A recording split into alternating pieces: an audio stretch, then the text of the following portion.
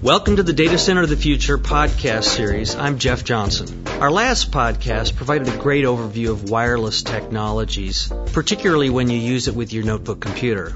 This time we're going to do a little bit deeper dive into mobile broadband, since this seems to be the enabling technology that helps laptop users like me go anywhere. We'll talk about why you should care, what the different standards are, not only in the U.S. but in other countries, and look at the technologies, both in insertable cards and embedded technology in computers, that actually enable this. With me today is Kirk Neibert, Global Product Manager for Wireless Technologies at Dell. Welcome, Kirk. Hi, Jeff. Good to be here. Kirk, in our previous podcast, one of the things that we talked about was mobile broadband, and since then I've seen a lot of press and a lot more information about mobile broadband. So why is it generating so much buzz these days? Yeah, mobile broadband is a very interesting technology, and at Dell we've been committed to this technology for quite some time. I think what's really interesting now is just to see how the technology has evolved and the things that you can do with mobile broadband now, given the speeds that are available and the coverage footprints that the carriers are rapidly deploying. And I think what you're seeing is a lot more attention or a lot more buzz generated by the carriers themselves as they look to promote the aspects of these mobile broadband networks. I would think that the biggest users of mobile broadband would be business users like traveling business users and salespeople and stuff like that. Is that really true, or is that what you're finding? I think that's a really big piece of it. There certainly is a natural benefit to being able to use this type of technology if you are a field-based knowledge worker or a salesperson out in the field who is away from the office on a regular basis but still needs to have connectivity. What's interesting, though, is at Dell what we're finding is that this mobile broadband technology really encompasses a broad set of users. So in addition to the knowledge-based field workers that we just talked about, we're also seeing very strong demand from small and medium business owners who use this technology both in the office as well as when they go to visit clients. And the other interesting aspect is we're seeing a lot of consumer users gravitating toward this technology as well. In some cases, they may be replacing their cable modem service at home or their DSL service at home, and they're getting the same type of connectivity speeds, but now they're adding the added benefit of ubiquity of coverage and freedom to be able to move around and use the technology. I understand that users can get broadband as either an external card or an embedded option in the PC itself. So why would you want to do mobile broadband as embedded rather than external? What are the advantages and disadvantages of each of those? That's a good question. And maybe to answer it, think about how the technology has evolved from some of the other wireless technologies that we talked about in the last podcast, particularly in the Wi-Fi arena. When Wi-Fi first came on the scene, 6 or 7 years ago, it was an external PC card that you plugged into your notebook computer and you hooked it up to a router. As the technology evolved and as more and more users began to gravitate towards the technology, it made sense from a manufacturing perspective to go ahead and integrate that technology right into the notebook. We're seeing a similar progression now on the mobile broadband side, where historically, what you've seen is the external PC card or the newer generation Express card, and those cards still exist and they still have a lot of usage. But as the technology improves and as more and more users start getting accustomed to using mobile broadband, you're starting to see the PC manufacturers like Dell take the next step and integrate this technology directly into the notebook. Now, this offers a number of advantages. The first advantage, obviously, is convenience. When it's integrated into the notebook, now you no longer have an external card that you need to remember to bring with you when you're traveling. You no longer have an external card that can be lost, that can be broken, that can be damaged. Everything is integrated right into the notebook. The other advantage that you see from an integrated solution is really performance-based. And if you think about how wireless technology works in general, and specifically mobile broadband, you're essentially trying to get a signal from a tower to drive performance on your notebook. And a notebook is a very noisy piece of equipment. And by noisy, I mean it generates a lot of interference that can potentially detract from the ability to receive that wireless signal. And if you think about how a PC card or an Express card is implemented, the antenna in that card is part of the card itself. And when you slide that card into a notebook PC card slot or an express card slot, now your antenna is actually sitting right next to all those noisy components on the motherboard. In the case of an embedded solution, what we've done at Dell is we take those mobile broadband antennas and we integrate them in the display back, the top of the display back, which is as far away from that noisy componentry of the motherboard as you can get, and that translates into better performance from an internal versus an external standpoint. And then from an enterprise user perspective, think about asset management, right? When you have a bunch of external cards that you're assigning to users, that's another asset that you have to keep track of. They can be stolen. They can be stolen. They can be lost. When it's integrated into the notebook, now you're tracking one asset, the notebook with the integrated technology right into it. I can see having an embedded card being a lot more convenient, particularly when the machine is designed to optimize it. But doesn't that lock you into whatever the carrier is that's offered by the computer manufacturer? It really doesn't. And the reason it doesn't is because Dell's a standards-based company. And when we've integrated the technology into the notebook, we've done it in a standards-based fashion. So it's a standards-based card that goes into a slot inside the notebook. And that card is the same card regardless of which carrier you're using, which technology you're using.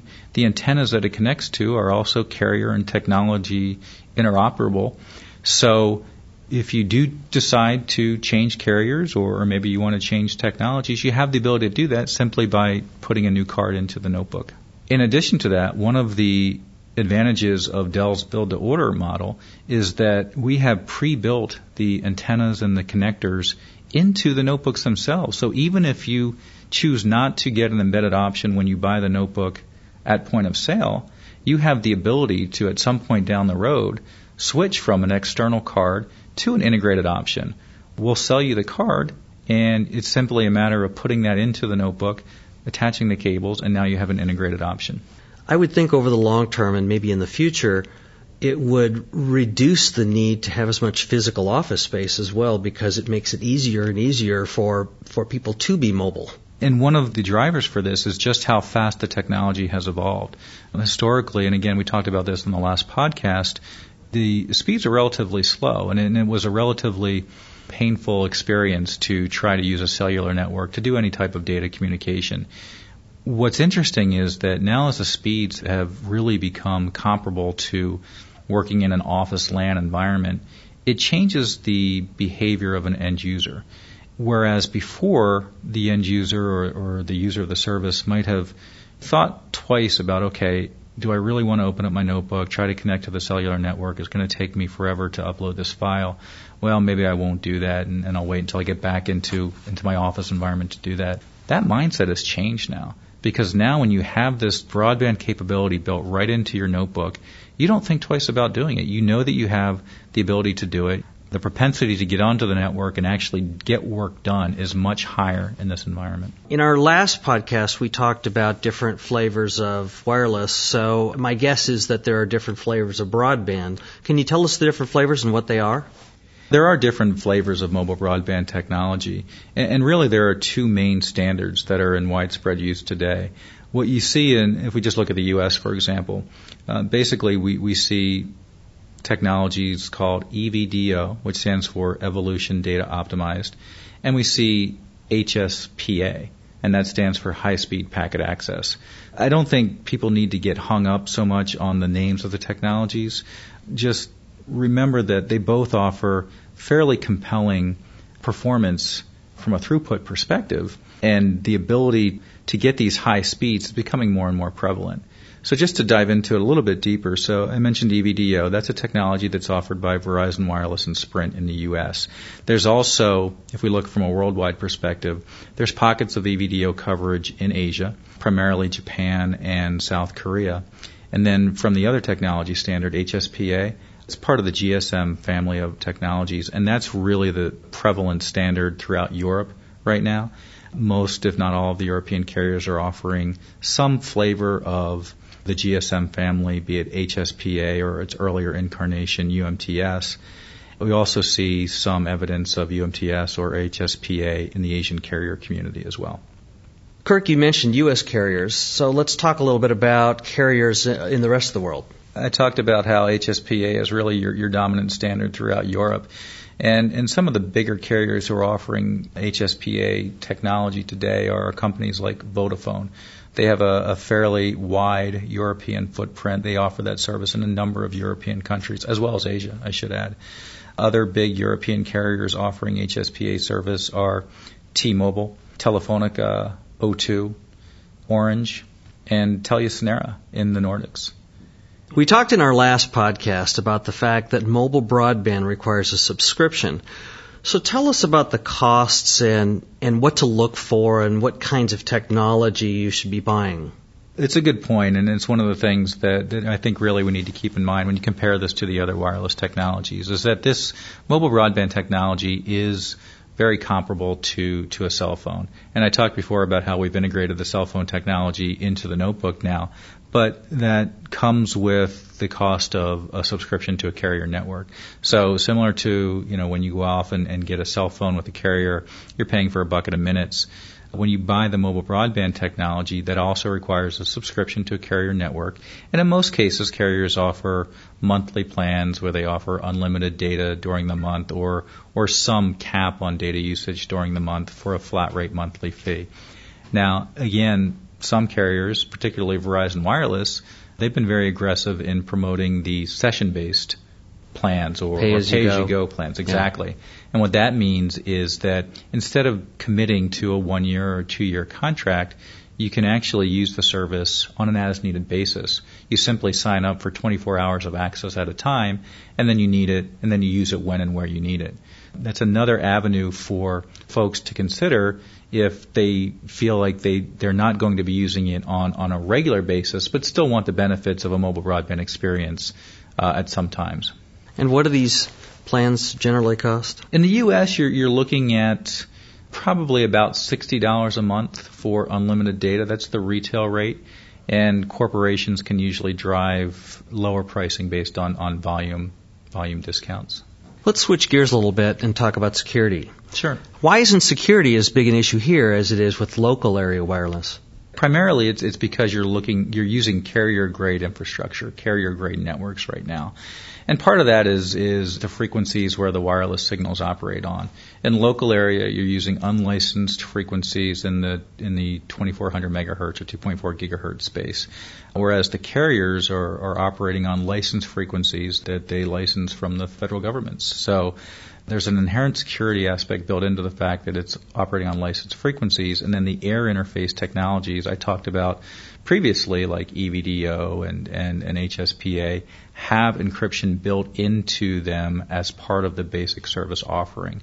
Being able to connect to a carrier network is inherently more secure because, again, it's carrier managed, it's carrier grade infrastructure, as opposed to a traditional Wi-Fi or local area network where it's incumbent upon the owner or the operator of that network infrastructure to make sure that the encryption is in place. Let's talk a little bit about the future. Sure. My guess is that there is an awful lot of technology that's being applied and new technology that's coming up. So what does the future hold? Well, I think you're going to continue to see evolution on the technology landscape.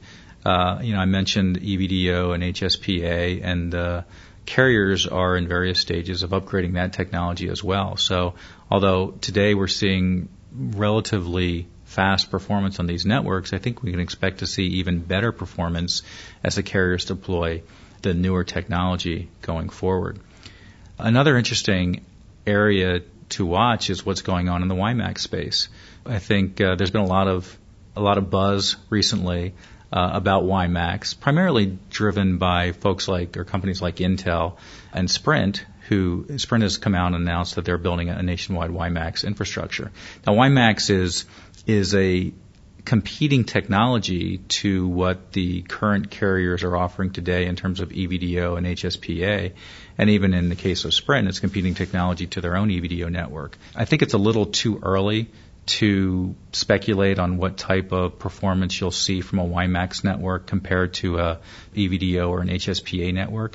But we're encouraged by the fact that Sprint is actually driving this network build-out.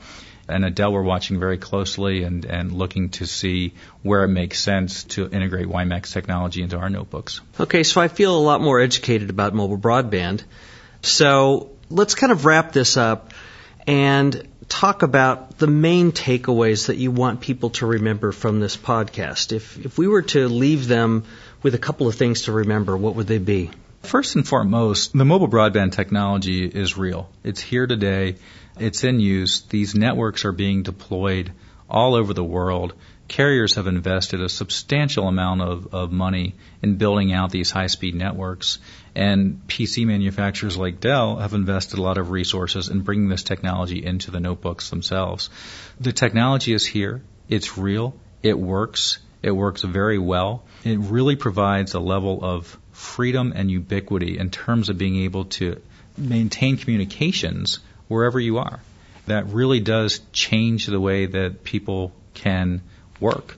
Being able to have that constant communications, that constant connectivity, really is a benefit that until you actually have a chance to use it, it's hard to appreciate. But again, we're talking about mobile broadband technologies, high-speed connectivity in a ubiquitous environment, and that's pretty exciting. This has been a great overview. Thanks for your time. Thank you. I enjoyed it. What impresses me is how far mobile technology has come. The download speeds when you're wireless are so much faster than they were just a few years ago.